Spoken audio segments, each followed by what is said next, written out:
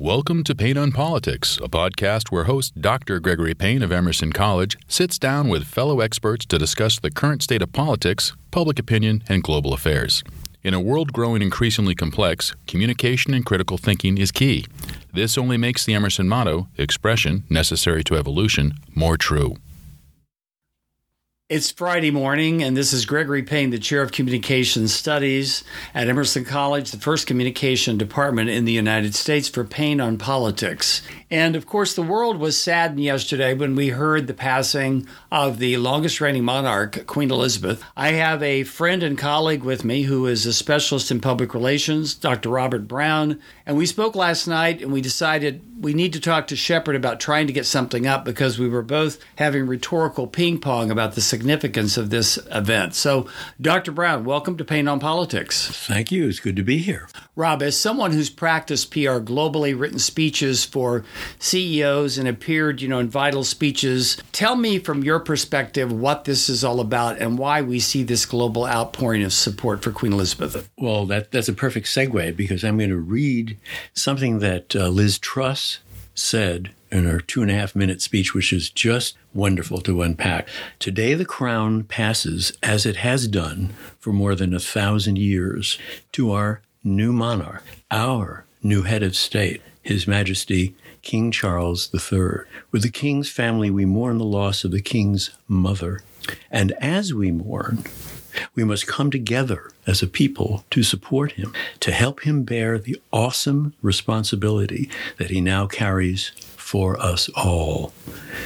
We offer him our loyalty and devotion, just as his mother devoted so much to so many for so long.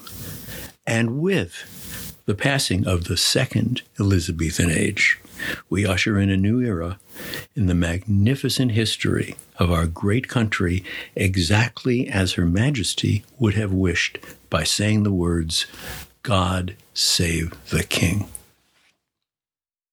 Very eloquently done. Of course, I heard Boris Johnson also give a very emotional speech, which was not the normal for him. So I think people in England, across the pond in America, that fought right across the common here for independence, what is it about Elizabeth, Diana, the monarchy that seems to captivate us as an audience, not just here, but globally?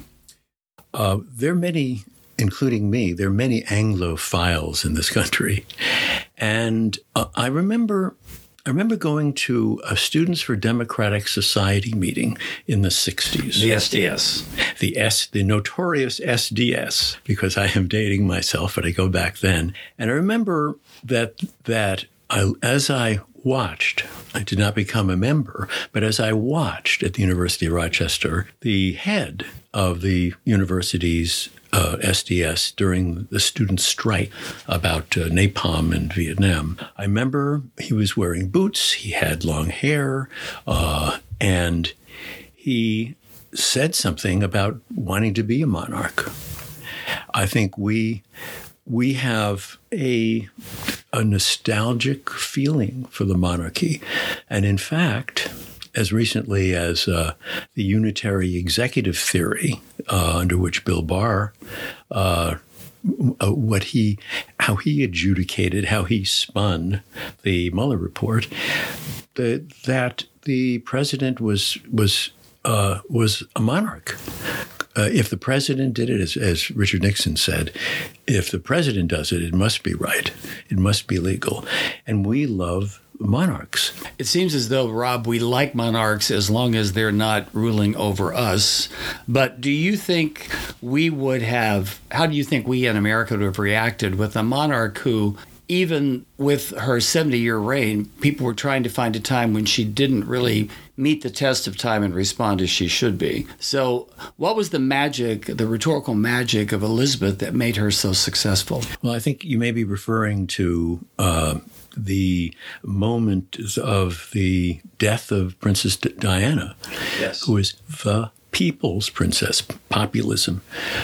And it's so interesting because that was the moment Queen Elizabeth, who was so stolid, and so much has been said already about her, obviously, and will in the next 10 days of mourning be said about her and written about her, that is the moment when she had to change.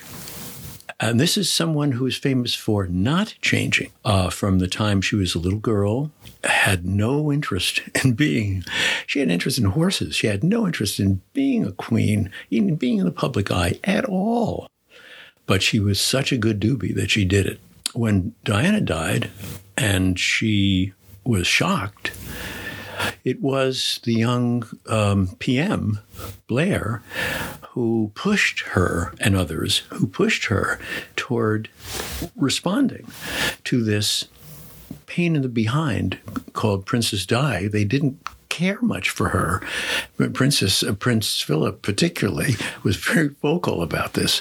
But she was able to do it because she was a great performer. I think when you're talking about that, it reminds me a lot of Ron Heifetz across the river, who talks about adaptive leadership.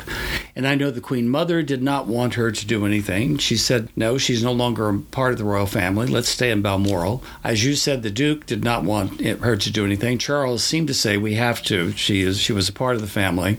But as you said, as the expert in public opinion, she saw the Daily Mail. She saw where, ma'am, show us you care. So she, even against her own probably conviction, decided that she was the people's queen. She came down, they visited, and of course you hit that poignant moment when everyone basically, I think it was 57% said, let's get rid of the monarchy if they're going to act like this. And again, the mediated reality fits in here. Helen Mirren, playing the queen, gets out of the car, she's looking at the flowers, and yet a young girl walks up to her. Rob, can you explain the importance of what that was all about in terms of adaptive leadership?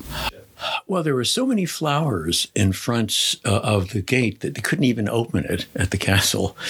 But she gets out of her car. She has to do this. And finally, she didn't even want to have the coronation on television. They had to push her into this. The Crown didn't want this. Their advisors didn't. She gets out of the car.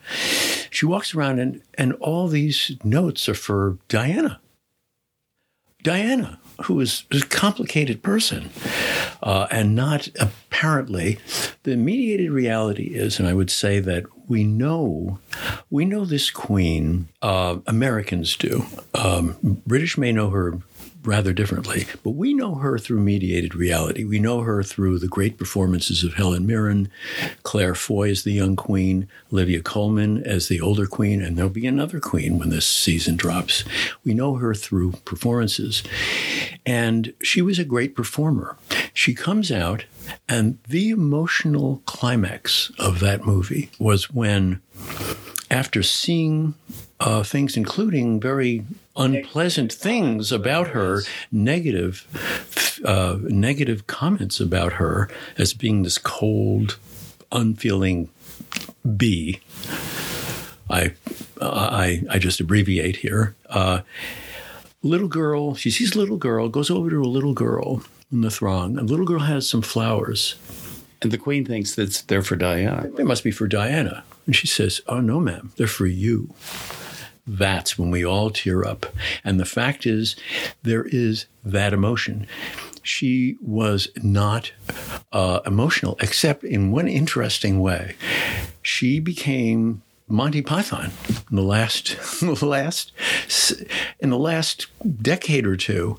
She had a wonderful sense of humor. I mean, the palace did. The Christmas greeting I thought was great when she was having the biscuit. Yes, parachuting in, the James Bond moment. Yes, and of course all those corgis. And see, to me, what I find interesting is, and this is where I think Diana, who did elevate the monarchy and introduce them to where they needed to go. I think the Queen took that very, very keenly. And one thing I noticed from a rhetorical perspective, when she gave the speech at Buckingham Palace when she came back after that moment that you talked about, and she said, "I speak to you as a mother and as a grandmother."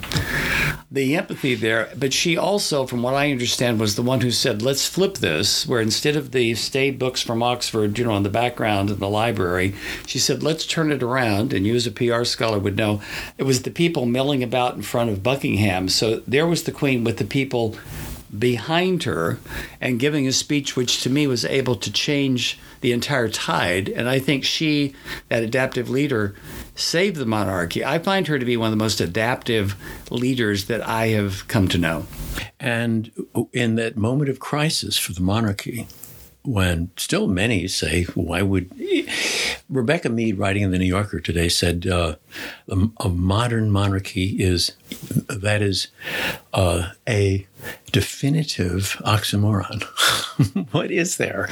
Well, how do you have a modern monarchy? But she did turn it around, and that she triumphed. She was able to do that. She knew that she was the people's queen. Mm-hmm. And I wondered, Greg, when we were talking yesterday, I wondered what the reaction would be in the UK to her death. It's almost impossible not to contrast it with Diana. And the other thing that occurred to me is it's almost impossible not to contrast it with a person who should not be mentioned, with America and with the move to America First, yes. A large authoritarian movement, and some say also on the left, authoritarianism is very popular, trending. I don't think you mentioned rhetorically and the scene there with the turning it around, but I don't think we think of this monarch as an authoritarian. Right. That would not be a word we would use at all. Loved, beloved, respected. I mean, all the things that have been said already, stolid, solid, just the continuity. 70 years. And I have to mention that there are many, and I'd mentioned this to you before, that she came to power in 1953, 16 months after the passing of her father, who never wanted to be king either, who stuttered, and it was Edward who abdicated. She came to power because of a crisis. A crisis is, anthropologists say, a breach in society. Something breaches. And what breached then was the abdication. Here is this man born to be king, Edward. He didn't want to be. He goes off and has an affair with and marries this woman, this romantic fling, marries this woman, this American woman, Wallis Simpson. And what happens is that Elizabeth, who was way down on the succession, was never going to do this. And famously, her sister, Princess Margaret, was born to do it. She was an entertainer. She was fabulous, told dirty jokes. She was great. She would have been a wonderful monarch.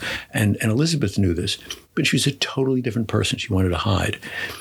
She was cast into a role that she learned to adapt. She learned to adapt to be the queen, to be the monarch.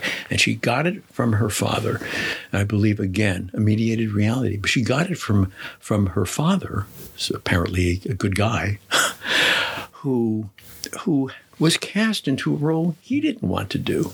I think it's as we've said, we've had the Queen for 70 years. When we look ahead, we're not going to have a Queen for a long time, given the fact that we've got Charles and William. But I think both of us share something when we were discussing yesterday. I think we were anticipating the rhetorical impact, which we're beginning to see the first wave. You had an opportunity when you were in a different mode of wandering through London with your wife, or maybe fiance at the time, and you have shown myself and Shepard a picture that you snapped. And I'd like for you to talk about that, and then I'll talk about meeting her when I was the speechwriter for Mayor Bradley when she visited Los Angeles and stayed on the QE2. So, Rob, You were in London, and it's amazing that you would have this picture of a very young, vivacious Elizabeth and the Duke. Well, the two things I have in common with the Queen. First is when she got shorter as she aged. And I have recently, in the last few years, my driver's license reports me no longer as 5'9". She was a head shorter than Charles at the Jubilee, even with those big Queen shoes of hers. And the second thing I have in common is that my wife and I, who were touring Europe for 6 weeks in 1972, 50 years ago, happened to be visiting the British Museum's famous King Tut exhibit, probably made even more famous in this country by Steve Martin's comedy about it, the Great King Tut. And at that time, Elizabeth and Philip were also visiting the same day in March of 1972. And you were just milling around, and there they were. And I was milling around, and I was on whatever floor I was on.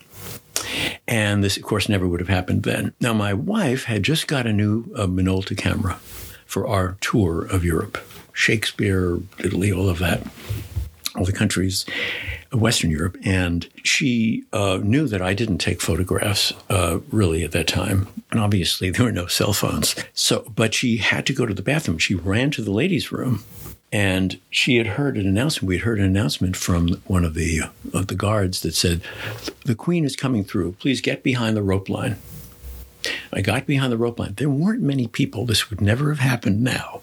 There weren't that many people. And I was right there as she and Prince Philip. And I'm looking at this photo now. This is perfect for radio. I'm looking at this photo now. And when she walked by me, the focal length was set. And the speed and the shutter speed was set, not by me. And I clicked, which reminds me of something else tangential, but I won't go into it now, about a funny photograph like that, an accident. And I happened to take the best photograph I've ever taken in my life, just about, which shows Elizabeth is not looking at me at the camera. She's seems to be looking over at Philip. And all we have of Philip is his nose and his balding head. And they're very people in the distinguished, background. Philip. It's very very distinguished. Shot. And she is looking bemused, very much like herself, and attractive 20 years into her reign. She was a very attractive young woman with a very attractive young husband at the time that she clearly was quite in love with. And so I got this picture. And what I love about it is that no one else has this picture. And there's endless amounts of pictures. And it happened to be a really good photograph. It's your moment with the Queen. It was total accident, because that was what the Queen, Philip, my wife Liz, and I shared. Well, I will share mine. It was interesting when you and I spoke. I, as you know, was a speechwriter for Mayor Bradley, the longest reigning mayor in Los Angeles' history, who inspired me, to me, as the American hero, but that's another podcast. And Mayor Bradley was someone who always wanted to share these types of moments. And since he was someone who really appreciated being sort of a global leader, was the first person of color to go to China, et cetera, he reached out and said to the Queen when she was visiting, I think she was up in British Columbia on the QE2, would you like to stop in Los Angeles? And so when that was said, we had Bea Canterbury, who was in charge of protocol, and she literally took us through protocol school for about 2 months about what to do. We were going to be eating with her, what type, exactly everything. Now, I, of course, grew up in Southern Illinois, and I had been trained in some respects, but I learned everything from Bea. And I remember when the Queen came, we all met her, and we were told exactly how to greet her. And once again, I was surprised at just, there's a radiance that she had, a very genuineness, especially with her eyes. But also, I will say, I have never seen a person who was any whiter in my life. I mean, we're talking, yes, Caucasian, but this was just like a white, bright light. But also someone who looked and said, so very nice to meet you. And of course, I was told to bow my head to a certain angle, but not below that. That was something that was very special to me. And I remember I took home a program, and I had one of her friends write a note, and I went over, and I think I have a picture where I'm somewhat in the distance, but that's in Laguna. So I think both of us were graced to have met a woman who I think has been remarkable, and someone who I think you and I are going to be studying. I'm sure that we'll be having something at Emerson since we like celebrity and spectacle. As we are going to be meeting, for those of you, if this is out by Tuesday, we're going to be doing Pizza and Politics. We'll be looking at celebrity, spectacle, the legacy of Queen Elizabeth. And we invite anyone who would like to come and join us, because this is a dialogue. It would be those who are supporters as well as those who might not be supporters. One thing I like, Robin, you and I have talked about it, is for 70 years she was reigning, but she was not an ideologue. She was someone who seemed to bring the best out for all of us. What would be your hashtag for Queen Elizabeth as we close Payne on Politics? I would say she embodied British culture.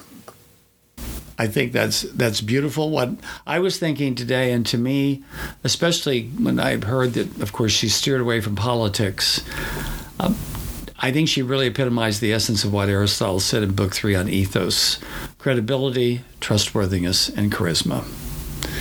And with that, Dr. Brown, who to me is such a resource on everything, he's written the book, The PR of Everything. Thank you for joining Payne on Politics, and we'll see you on Tuesday for Pizza and Politics. It was an honor, a delight. Thank you.